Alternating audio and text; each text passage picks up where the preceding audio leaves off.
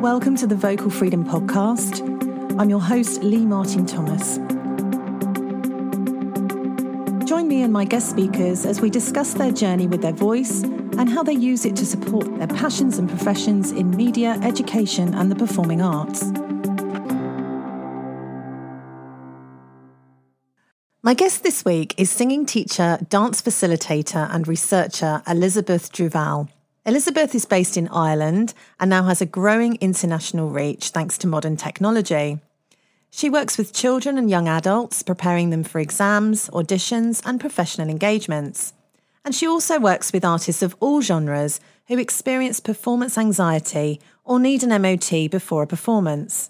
An important part of her practice is her work with community choirs and specialist singing groups, such as singing for lung health, Parkinson's, and singing for health and well-being. She is currently music director and vocal coach of the Holywood Community Choir Bel Canto Singers, vocal coach with Music Generation Wexford, and choir director of Children's Opera Chorus for Wexford Festival Opera. It's a real delight for me today to welcome Elizabeth to the podcast and to ask her about her journey into teaching music and singing and tuning into the pearls of wisdom that come from her experience.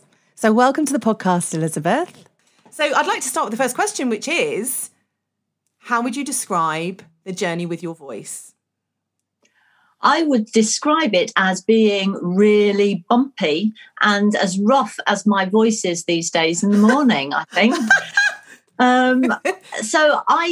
My one ambition since I can remember, as I say to people, was to dance and sing with Fred Astaire. I wanted to be his Ginger Rogers. Oh, wow. And somewhere that dream lasted until I was about 14.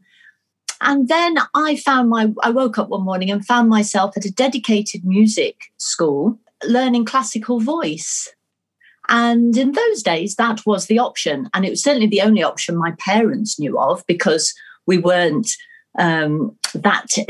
knowledgeable. And there was very, very difficult to get knowledge in those days. There was no internet. Everything had to be done by going to the library. Yes. It was one of those things. My mother met someone who said there's a music school in Coventry. We were living in Nuneaton at the time.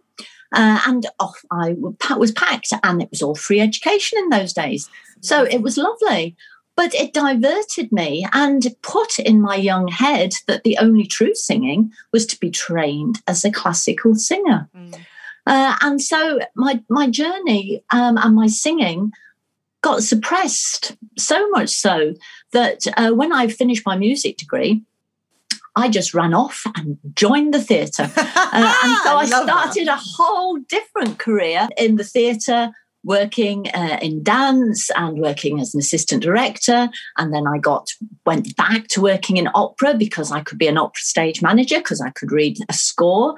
And so I had a whole wonderful career that took me through Covent Garden and Welsh National Opera and all sorts of things. And then I kind of found my way again. And I worked my way back to singing to my children, and then discovered that really now I woke up 20 years later, there were all these wonderful colleges that trained people how to sing. And so I kind of went back to singing lessons, got interested in teaching, and this is where I am today. That's fantastic. So having a background sort of training being classical, were you singing, classical arias and that sort of thing? Yes, I was. And not really finding my soul, really. I was constantly trying to sound like someone else, which, again, and I think probably still today, is what you're encouraged to do. You're encouraged to sound classical. You're not encouraged to use your own accent because, well, you're singing in Italian most of the time or French or German or whatever. Yeah. And it's received pronunciation.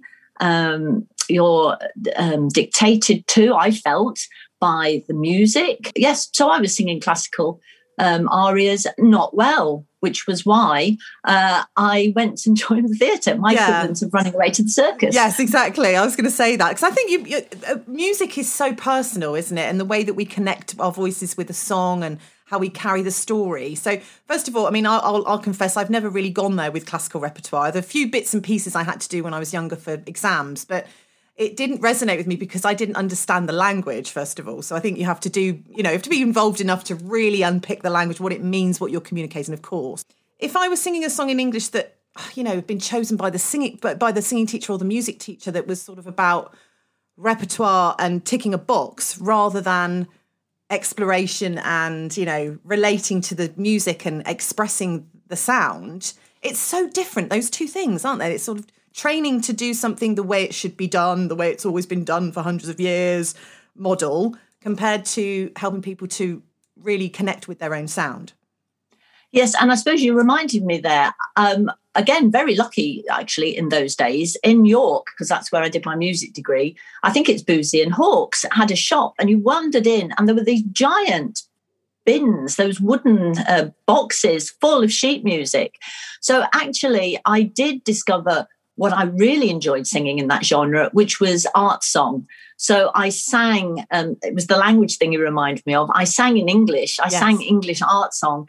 And I suppose I found my own voice in that. I felt there was me in the poetry. Yes. And that lovely duet that you get with the piano. So I really did enjoy singing those songs, and probably didn't really go too far down foreign languages. Not great at those.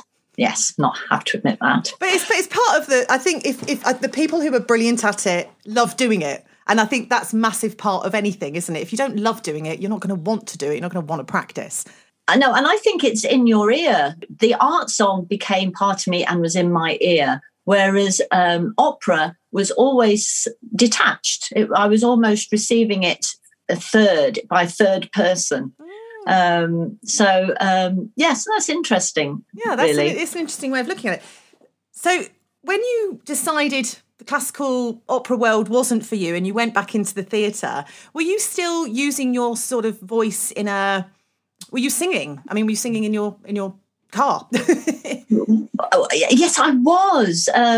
And so interestingly, of course, you can't keep secret in this business, can you? So people knew that I had a singing degree. And so I did a little bit of voice coaching for actors back in the day. Had no idea what I was doing, but they seemed to be happy. So I used it in that way for a while. But certainly I wasn't singing, and I was in a very small bedsit in Dublin and then in London, and I certainly didn't want to share my voice with anybody, really. So it was suppressed. It was definitely, I put it into a different box of experiences. Okay. When you sing now, what's your sort of go-to, this is going to bring me joy at 5:00 in the afternoon? So I opened those tombs of music theatre, anthologies of music theatre. And I am my 10-year-old self looking at the television with the hairbrush. Do you remember how we used to do that? Oh, Sing God, it. yes. Yeah, so that's me. Anything to do with the golden age of music theatre, because I have a wonderful student who is educating me in the more contemporary music theatre, which I love. But again, it's not in my ear. So I don't have, stylistically, I don't sound as though I'm singing a pop music theatre show. Yeah, I mean, there's a lot of, the modern musical theatre ones now. You I'm going to say you rarely, but you don't often hear the sort of legit sound. It's much more contemporary pop rock voice, isn't it, really? Yeah. And so I'm very grateful for her. So you always learn from your pupils. Absolutely. So I just say to her, you give me a list and I'll look through and see if I can match it with where you are technically at the moment. Yeah. So we have a great, I love my Saturday hour with her. Oh, that's wonderful. So one of the reasons that I wanted to speak with you today, obviously, was about that I'd seen your talk at the Voice Geek conference a couple of years ago, and you were doing your research for your MA at the time. And I just wondered if you enlighten our listeners a bit about the research project that you did. Yes, so teaching children, which actually applies to adults as it's grown, it was the use of imagery. And of course, when I was taught back in the day, you were told to sing, from any orifice, really. Yes. And really it clouded me with confusion, because for whatever reason, I didn't connect with the imagery, or I hadn't got enough technique or experience. I didn't know what the idea of singing through your belly button might be, which I presume was they just wanted you to lower your breath or relax, whatever. So I was quite interested in the research that has gone into athletes and how visualization, which is a very broad term and means all sorts of things to different people, how visualization can help. And then I took visualization into imaginative language, really. So that's where I started from. And it was very interesting that you have to develop the language of imagination and visualization, and people need some sort of skill.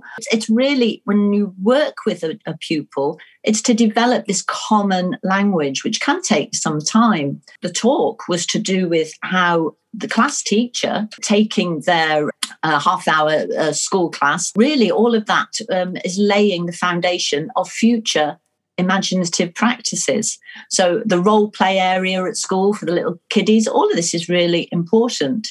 And my husband, who works in the theatre with designers, he's always saying when someone asks for a table, what is in your imagination isn't necessarily what's in mine. So that common ground, is it round, square, how many legs, all of that. So, breathing through your belly button or whatever doesn't mean much unless you've applied some sort of experience to it. So Absolutely. That was the basis of the talk, really. When you were putting how would I describe that? Your work-based project in practice with children at this point, what was the outcome?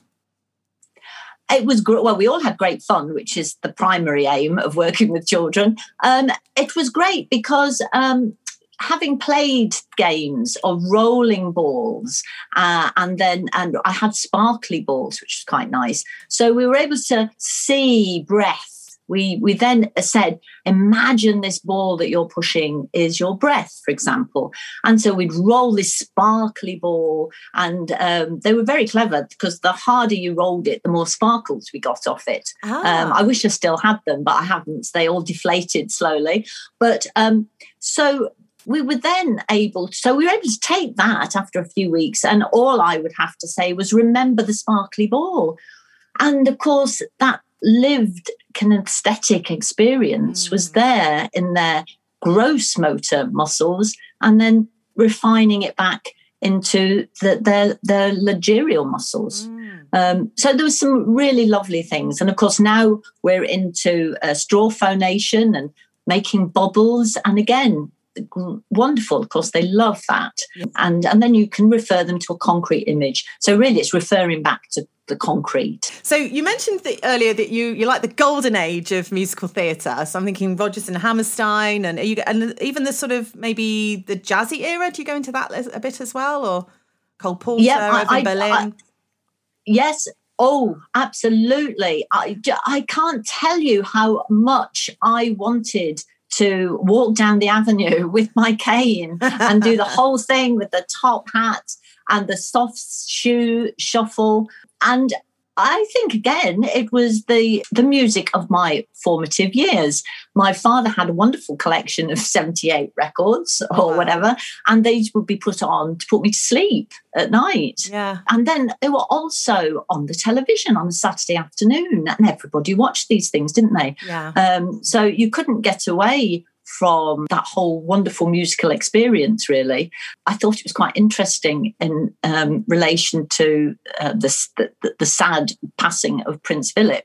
But I absolutely remember the shooting of President Kennedy. I was very young, but I remember that because they stopped all the television programs and put on some woman singing in opera. Oh. Which, interestingly, actually, now that I'm thinking about it, I was appalled at, because I remember sitting on my mother's knee looking at this woman and an orchestra playing, and where was Listen with Mother or whatever it was that used to be on television at the time. So I do remember that.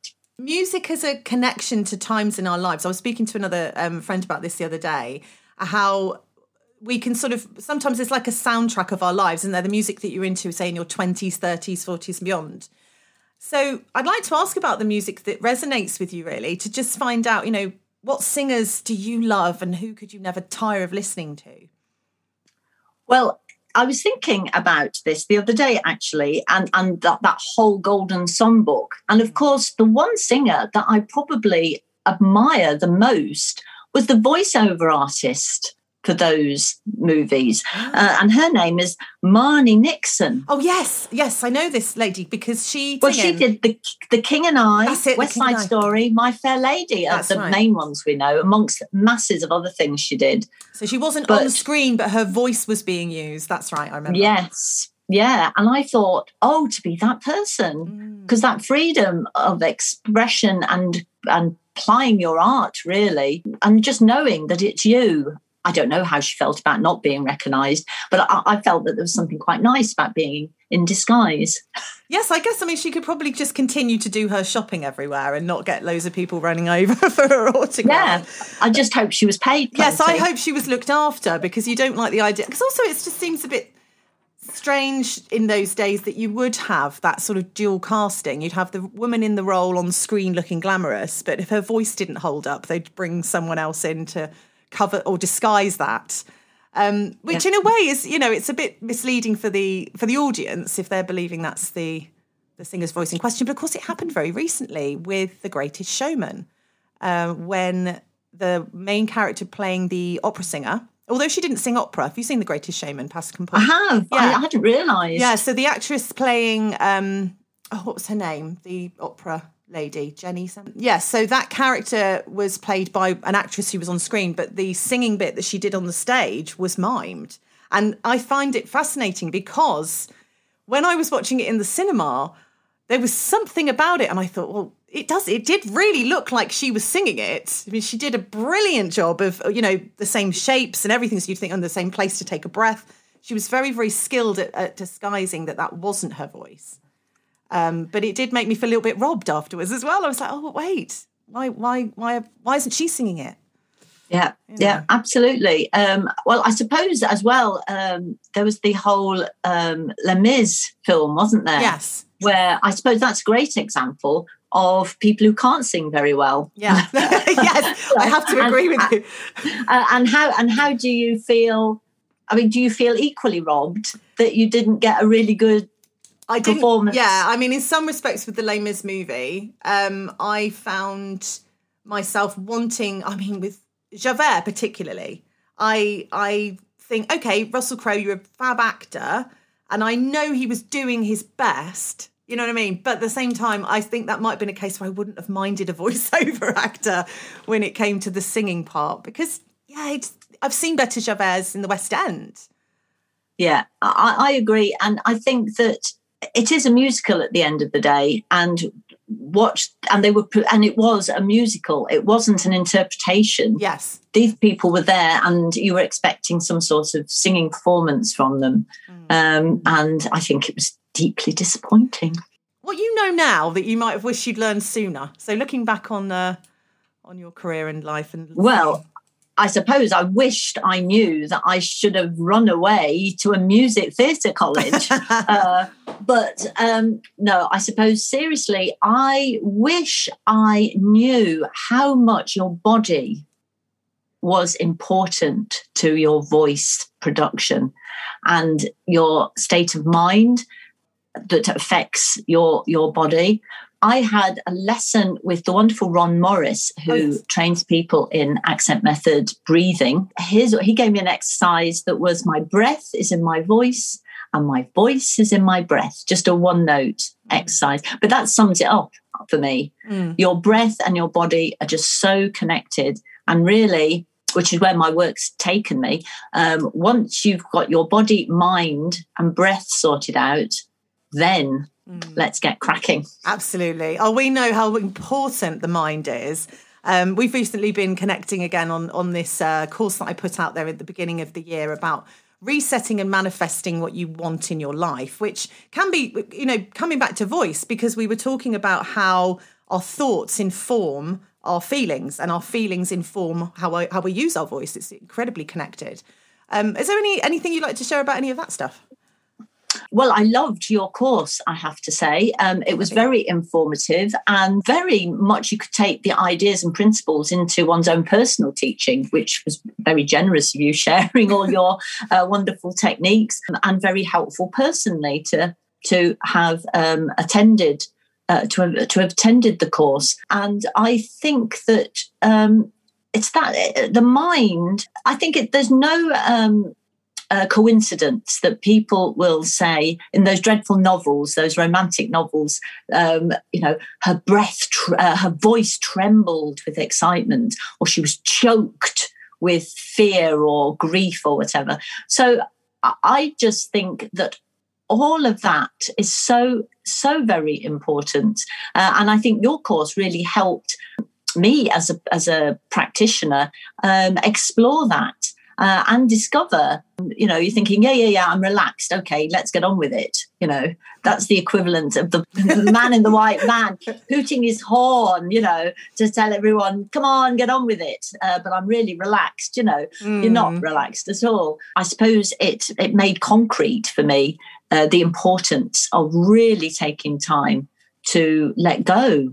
So some wonderful breathing exercises where you've got time to check out your body. Yeah, that's really important, isn't it? And certainly when it comes to learning, I think that was my primary drive with the whole thing was sometimes I think when I get in a lesson with a student, I can pick up if they're going to receive or not. If something's happened that day, and especially since moving online, and you can almost see an atmosphere sometimes, I think I can pick up on if they've come into the room and they've had an argument with a sibling or there's something going on with their bodies and you can feel they need to let go first because their voice isn't going to communicate so well, right?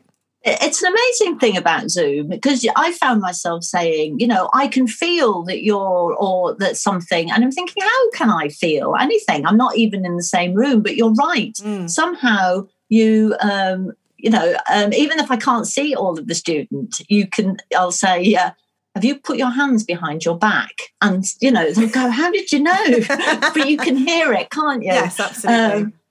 Or, you're standing on one leg. I know you are. And it's like magic. They think you're magic. I know. This happens to me. It's really funny. But I think that it's using your intuition as well and being very in tune with the person that you're working with and picking up on small things that they might not have noticed. It's like people can't bring their baggage with them. And we go, okay, let's put all the baggage down first and get to a point where we can then, free up your voice. So, yeah, I'm all about letting the baggage go.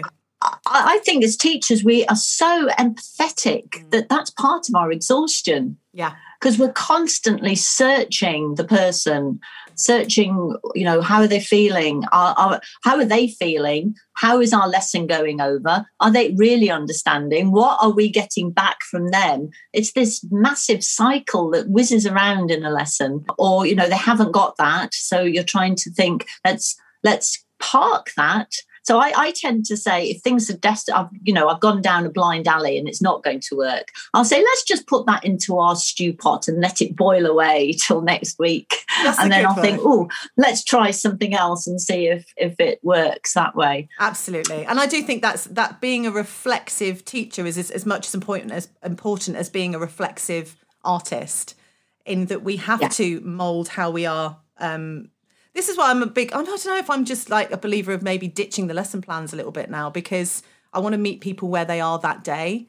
And as much as I can go into the lesson thinking, this is what I'm intending to do today, if that's not what I'm meeting on the screen that day, then that's not going to happen anyway. So I've freed up a lot of my time now.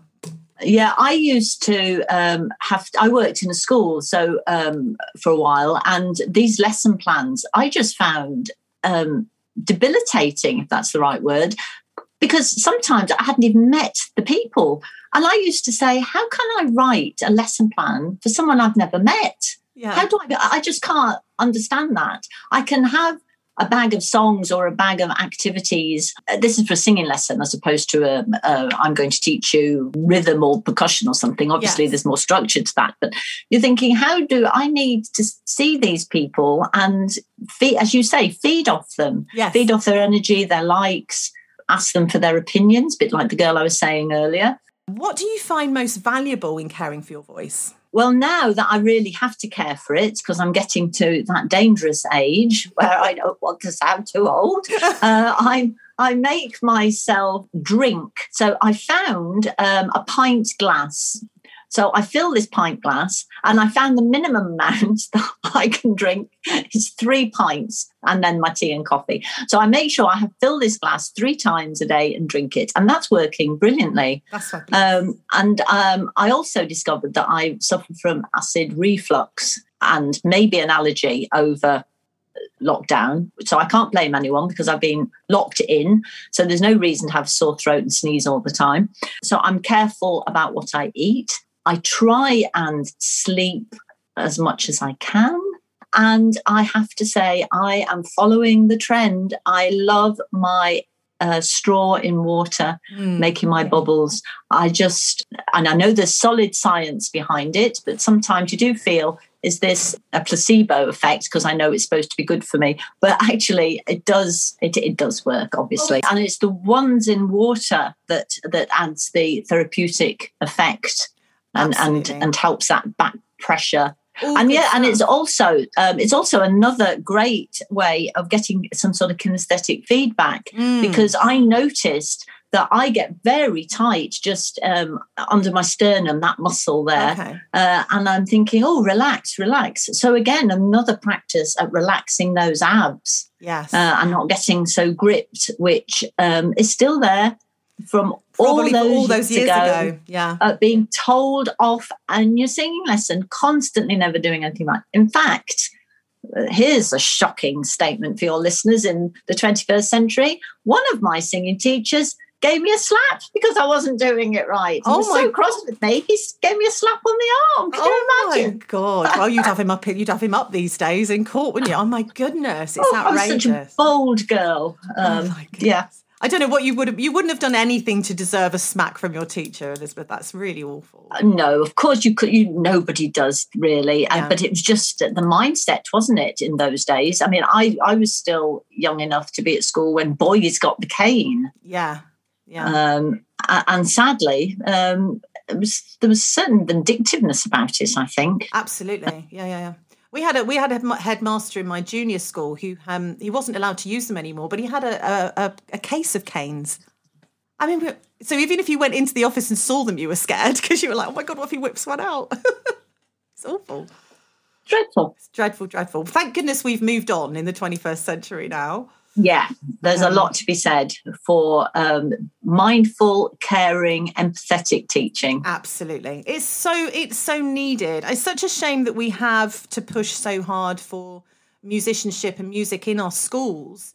But one of the reasons that I wanted to do I'm developing the Reset stuff for younger people is to encourage them to know that their voices are unique. And it's that going through teenage years when everything is about comparing yourselves to others, that's a really tough bit to go through, I think.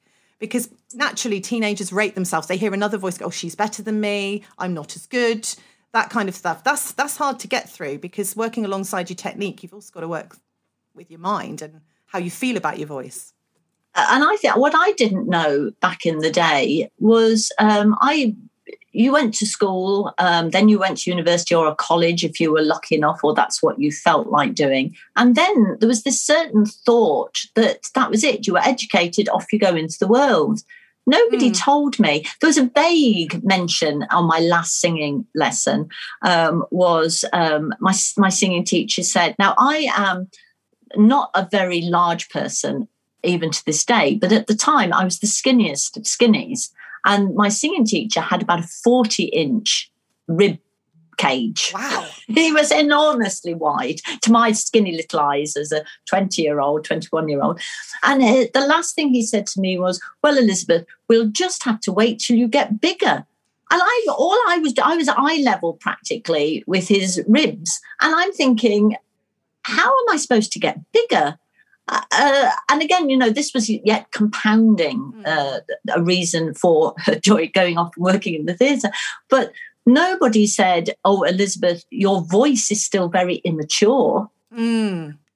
you need to take your time, and you've got plenty of that, my dear. Yes. So let your voice grow, and don't compare yourself with the very mature 22-year-old who's coming in next, who to my ears sounded as though she was ready to sing in Covent Garden. Yes. And so you're right, that comparison is at a point where everyone's developing at different stages. And yet we care so much about how we are, and not thinking that really doesn't matter at all. Yes. Yeah, that's a difficult lesson to learn. I think we all get there in the end. I hope, sometimes we're in a later stage of life when we realise, actually, we can just step into our own greatness whenever we're ready. We can just be ourselves and embrace all the wonders that brings. So it does lead me into the question, what does your voice mean to you? Well, now that's an interesting question, because it has meant all sorts of things, starting with the fact that I used to, again, brought up on black and white movies, wanted to speak with received pronunciation. Okay. Which my Nuneaton accent probably wasn't very conducive to. So I never really liked my voice. And then traveling and living in different countries, your voice loses its sense of focus, because you're trying to chameleon yourself into other people's dialects, really. And so, interestingly enough, it's only been in the last 8 years that I thought, I'm fed up with this. My voice is who I am.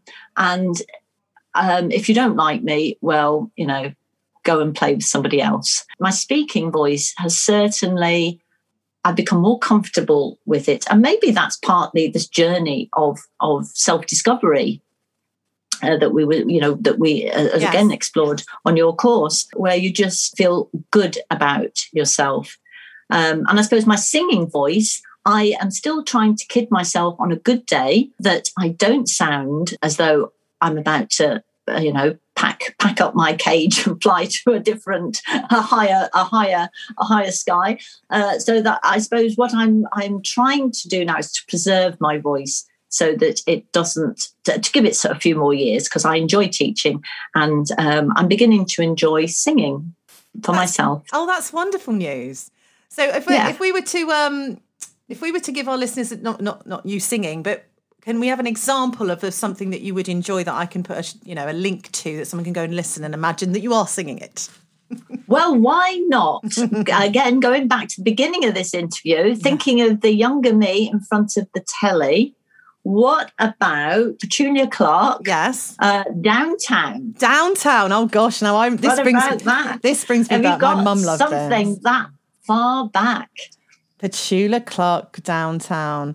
Now, what does that song mean to you then? Does this transport you back to your sort of like early years? Do you know what? It takes me right back to the house I was living in, the sitting room, one of those 1970s or whatever sitting rooms, which was slightly brown, weren't they? Yes. All a bit darker in those days, wasn't it? All a bit darker with the furniture. And that one of those enormous televisions, and my dressing up clothes, because children did lots of had dressing up boxes, didn't we? Yeah. And put plays on with our friends. Absolutely. It was all that sort of carry on. So me in my dressing up clothes and singing my heart out to my admiring father. Oh, that's wonderful. Oh, that's lovely. That's a lovely memory. It's amazing, because I think that's one of the reasons, because I'm locked down with my mother at the moment in Ireland, and we're only getting RTE. Every night there's a Heartbeat television programme on. Those songs just make me feel so happy, because again, I think they're just the songs of my childhood, really. Yeah, that's like the 60s, isn't it, Heartbeat? Yeah. And I have to be really careful with my community groups, because we'd be singing those songs constantly, and I'm thinking, not everybody wants to sing, Downtown or whatever. There was I do love the music of that era, though. There was a certain innocence to it, which I think does, maybe we're lacking that a little bit in our charts these days. I don't know if you ever listen to the sort of music that teens are listening to now, but there's usually a lot more language, more serious topics. I suppose in some ways we have empowered our singers to express and absolutely, sing whatever it is that they want to get out. So you do see a lot more heart, I think, in some of the youth of today, in the way that they're expressing their issues of the day. And, you're talking about, my training and we're talking about people hearing and it being in your ear. But it's amazing because I was lucky enough to go to a few workshops, rock pop, and just that little glimmer into that world opened my ears to all that. So I am much more keen, I'm much more open to sitting and listening to contemporary music because I've been given the secret key, which I suppose is the same as people finding the secret key to the classical world. Yes. And it's quite exciting because I just love it. And I can appreciate how technically challenging some of those songs are. And thinking, wow, young people today that are singing those contemporary songs, they have some really interesting ways of using their voices. If I asked you to think about performances that you've witnessed over your time that have really given you those sort of goosebump moments when there's something in either the music or the voice or the lyric that hits you like a sort of lightning bolt of, wow, that really resonated with me. It's almost like you're taking in the frequency. Yeah,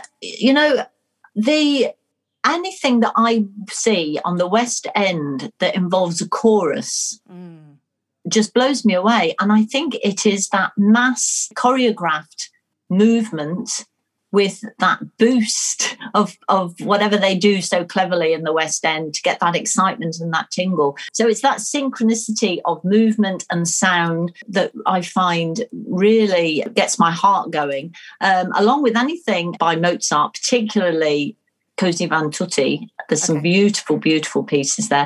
But I think the spoken voice, Shakespeare, I was lucky enough to see King Lear. So I just think that the spoken voice is so beautiful, and particularly the people that have been classically trained almost, that the expert Shakespearean actor seems to have such control over their vocal quality. And then you said something there about finding the emotion in your voice. Just for a bit of a lark, over Easter, I went on 2 workshops that were for the spoken voice. Oh, yeah. So which were terrifying for a singer because actors are so open. I just found it so liberating.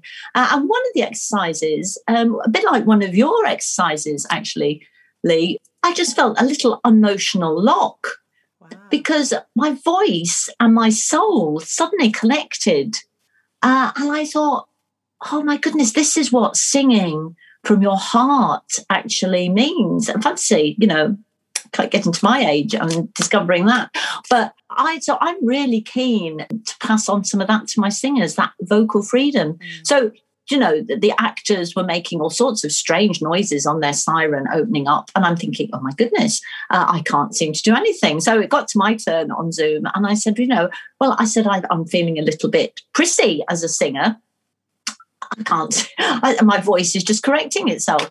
But she took me through this exercise and it was interesting how they embrace the unusual or the weird in their acting vocalizes that we don't really encourage. So my poor students all last week were highly embarrassed as I imparted my new excitement to them. They kind of roll their eyes going, oh God, what have you done this week? I know, I get the same from my students, but this is the thing, isn't it? When you learn new things, you just want to pass it on, and it's so fun to do that. I'm so glad you used vocal freedom in your description there, because that really is why I chose that name for this podcast, vocal freedom, because for me, it's what we strive for as performers, to be able to have, no blockages and lockages at the time, but just be completely in the moment in the performance.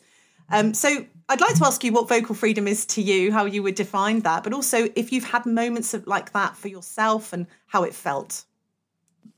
So, vocal freedom for me, and now, having had this discussion, my thought about vocal freedom usually is connected with movement and this idea of me throwing myself about and singing at the top of my voice. And normally when I do that, I can actually sing some sort of classical song and I think, oh, this sounds quite pleasant.